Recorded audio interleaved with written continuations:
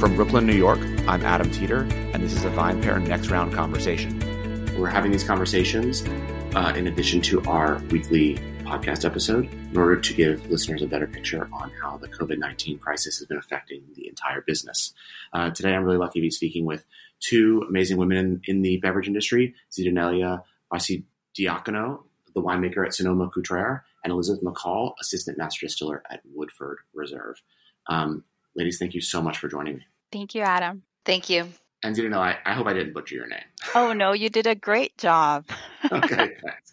So we're going to talk about a few things, but obviously what brings us together is that you have a joint project you're working on, which is a Russian River Valley Woodford Reserve barrel finished Pinot Noir, which I'm super interested in to talk about how that came about. And the reason for that is obviously, we've seen a lot of like red blends in bourbon barrels in the past. I'm curious, like where, if we could just talk through like, sort of what the decision was to do a Pinot in barrel, and then also sort of how the two of you collaborated together, that would be amazing.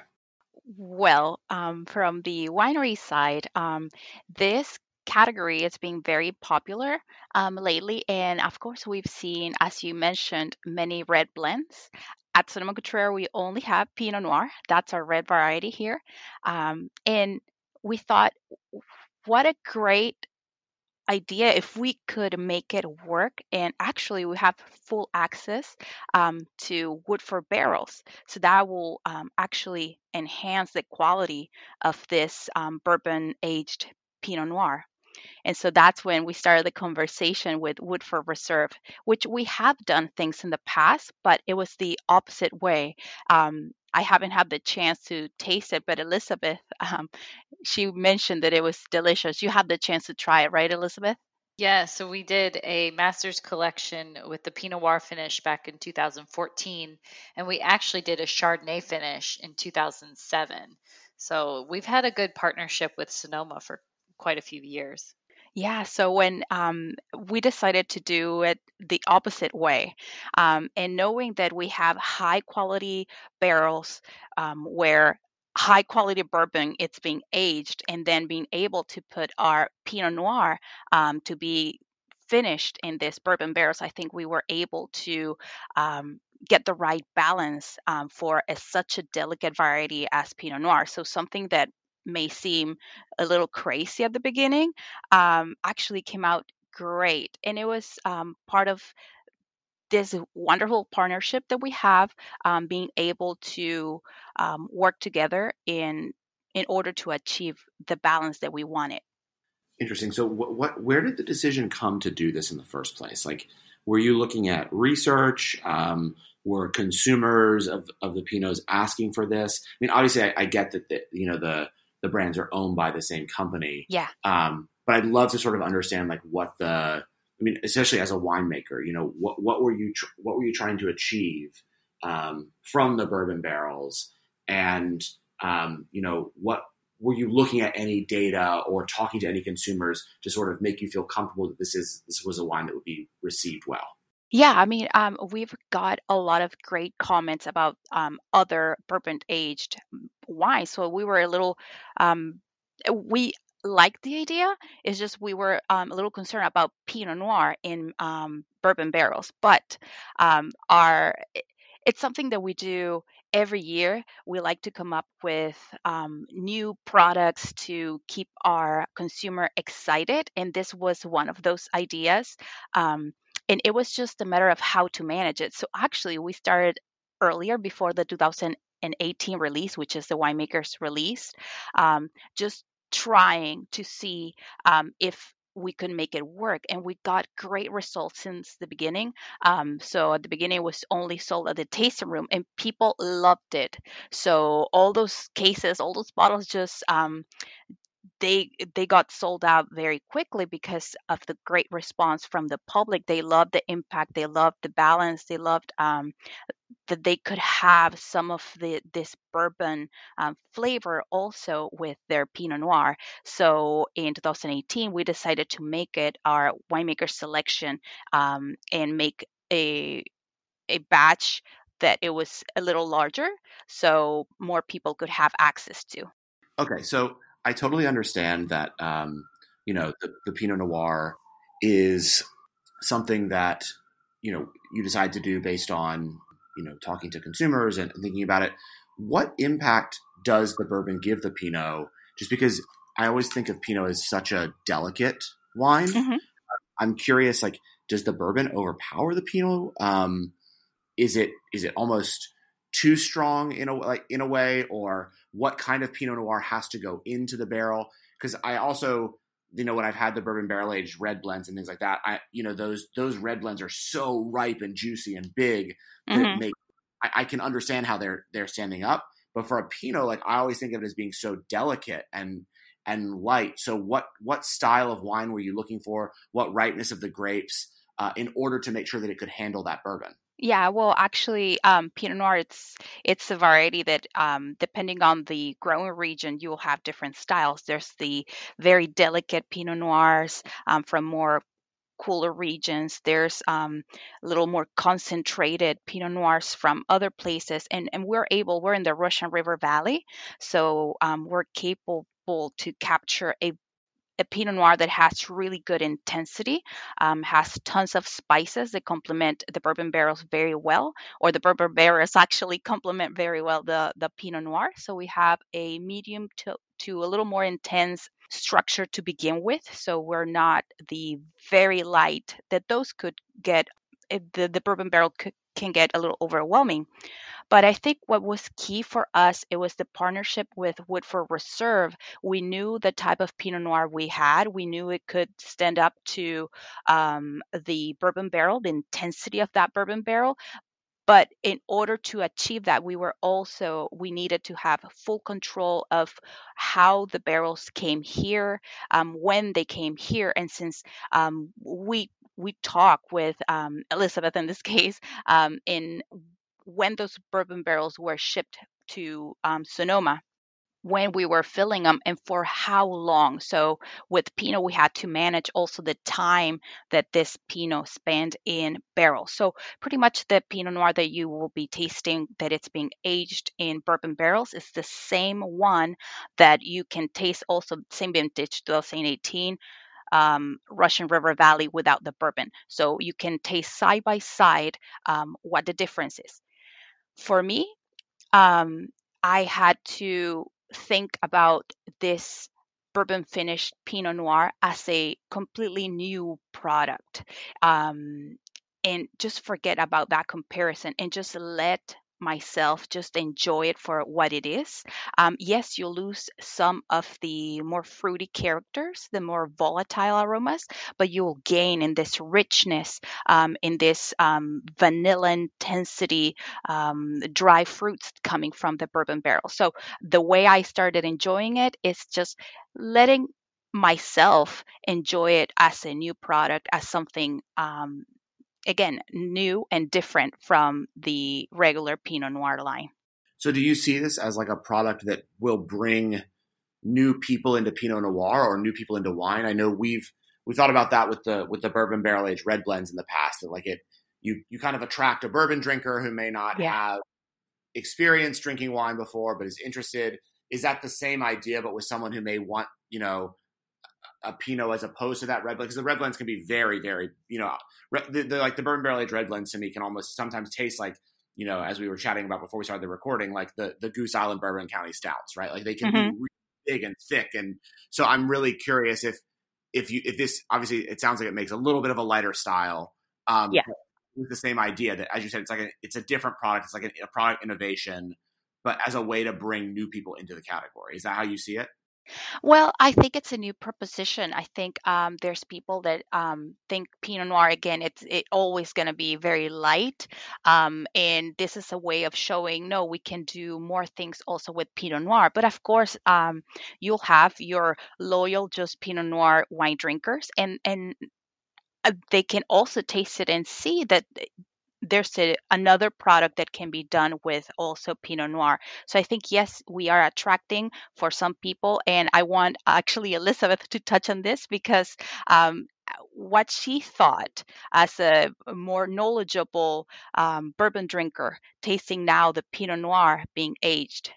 Elizabeth, can you Yeah. share that with us? Yeah. Well, yeah, and I'm curious too, Elizabeth. Like, when this project came up, like, were you thinking about the barrels you wanted to send to Zennalia? Like, had you thought about, okay, well, maybe it'd be bourbon that had been we'd aged in the barrel for 10 years or 15 years, or what went through your process as well as this sort of, collaboration came to fruition? Well, for me, I mean, so going back to, I mean, the Chardonnay release that we did in 2007 was one that I didn't have the opportunity to taste because that was before I was with Brown Forman. But I did have the pleasure of tasting and having just started my role as master taster with Woodford Reserve in 2014 with the Pinot Noir finish. I love the Pinot Noir finish, our Woodford Reserve bourbon finished in Pinot Noir barrels, and so I had that kind of base to go off of for the Sonoma Cutrer Pinot finished in Woodford Reserve barrels, and so I had that going, and I knew that just it was such a brilliant idea. I loved it for our bourbon, and so I knew it would only um, play well with the Pinot Noir, and the reason why. I had that feeling, other than tasting, obviously. But we have a strong philosophy when it comes to Woodford Reserve barrel finishing.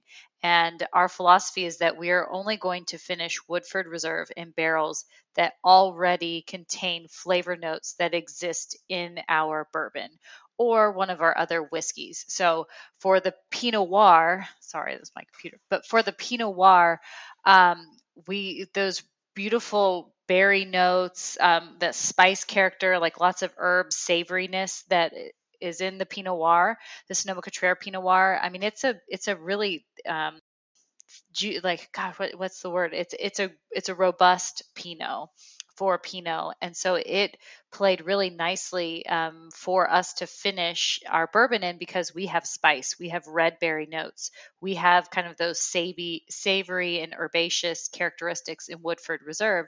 So by finishing Woodford Reserve in that. In the Pinot Noir barrel, we just further enhanced those notes in our bourbon. And so I knew that with Z and working with Sonoma, putting their Pinot Noir in our bourbon barrel, it would only play nicely with the flavor notes they have in their Pinot Noir and just kind of elevate them. So when we did the tasting side by side the other night, I mean, it was the best tasting. I mean, you've got Pinot Noir, which is the most superb Yeah. wine, and then we had Woodford Reserve, which I think is the most superb bourbon whiskey out there, and tasting everything, and you really could see those differences, and it wasn't a major shift. It was just such a subtle difference from seeing the spice first to then you see more of those vanilla notes that Woodford Reserve has, and some of those toasted oak characteristics really layered nicely on the Pinot Noir, and it wasn't overwhelming, and it was just a nice shift to the mouthfeel and also just the overall aroma and flavor. It was really awesome. Cool. That's okay. So that makes sense. So I'm interested when you made it. I mean, when you had the decision to make this wine, obviously was pre-COVID. How has COVID impacted the release of this wine? Sort of your plans for this wine? Has it at all? Sort of what has happened? For this wine, and also for, I guess, for both of you, and just your normal day to day. Making Pinot Noirs, normal Pinot Noirs, as well as Woodford Reserve bourbon. And dealing with that in the shadow of this pandemic. Well, for us, the product actually got released because it's a 2018. It got released before the pandemic. I think people continued to order and people was excited about the product, so we continue to sell it. But now, how it changed here in the winery? Well, we finish harvest mid-September, so I guess the challenge started much earlier. And how are we going to manage this situation here at the winery? And working with a perishable product is you can't just go, right? We need to be here. We need to be taking care of the wine. But we put in place a very strong protocol also of when we come in, who comes in, working in groups also that can be isolated also. So in order to try to, if minimize any chance of get in contact with COVID. So, and also part of our team, whoever was able to stay at home, let's say from admin, they did. So they're currently also working from home finance. And we only kept the core group here that needs to come to take care of the wines. So during harvest, also it was just a matter of keeping our team safe, making sure we were following cleaning protocols, and so we're being fortunate to being out of that time when we have most of our people here, and just past harvest and being all healthy. So we're very thankful. But yes, it was completely a different way of going about harvest for us. Elizabeth, what about you? For us, let's see. Well, I going into quarantine was back in March, and the last time I was at the distillery at that time was early, like was March 7th.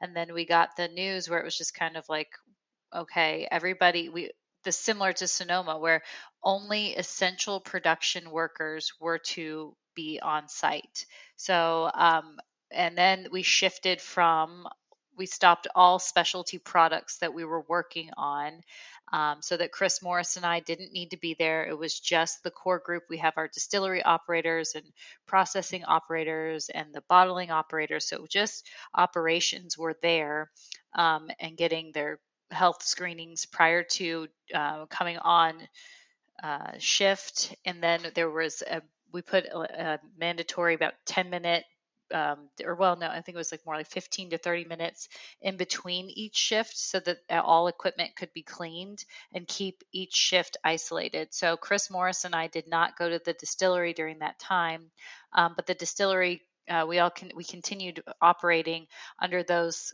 circumstances. All non-essential workers were asked to work remotely, just to keep everyone as safe as possible and cut down as much interaction between people. And so we continued just producing bourbon, and man, our bourbon, our sales, people are enjoying their Woodford Reserve during COVID. And we have seen a great shift in the 1.75 liter sales. So people are now buying just in bulk. They're buying in bulk. And I love seeing it. It was just such a great, when we started reviewing everything, it's like, oh my gosh, people are um, just they're loyal. They know Woodford Reserve is good. They know it's going to always um, satisfy, and so they just figure, why buy the 750 ml when I can buy a 1.75 and at a better cost value.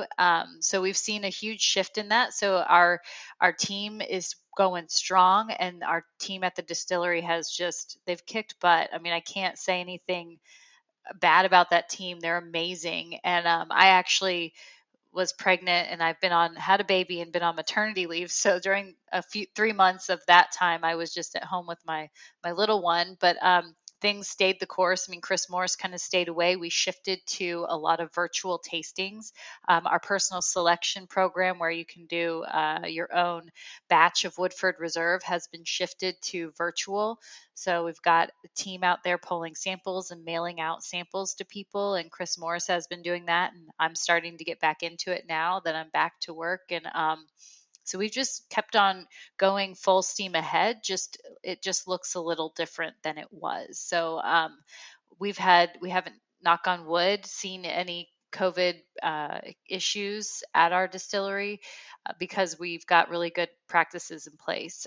Since coming back to work, I have been back out to the distillery, but I try to limit it, and also just making sure I'm doing all the health screenings to keep our team safe, because the last thing we want to have happen is get someone sick and then have to shut down operations.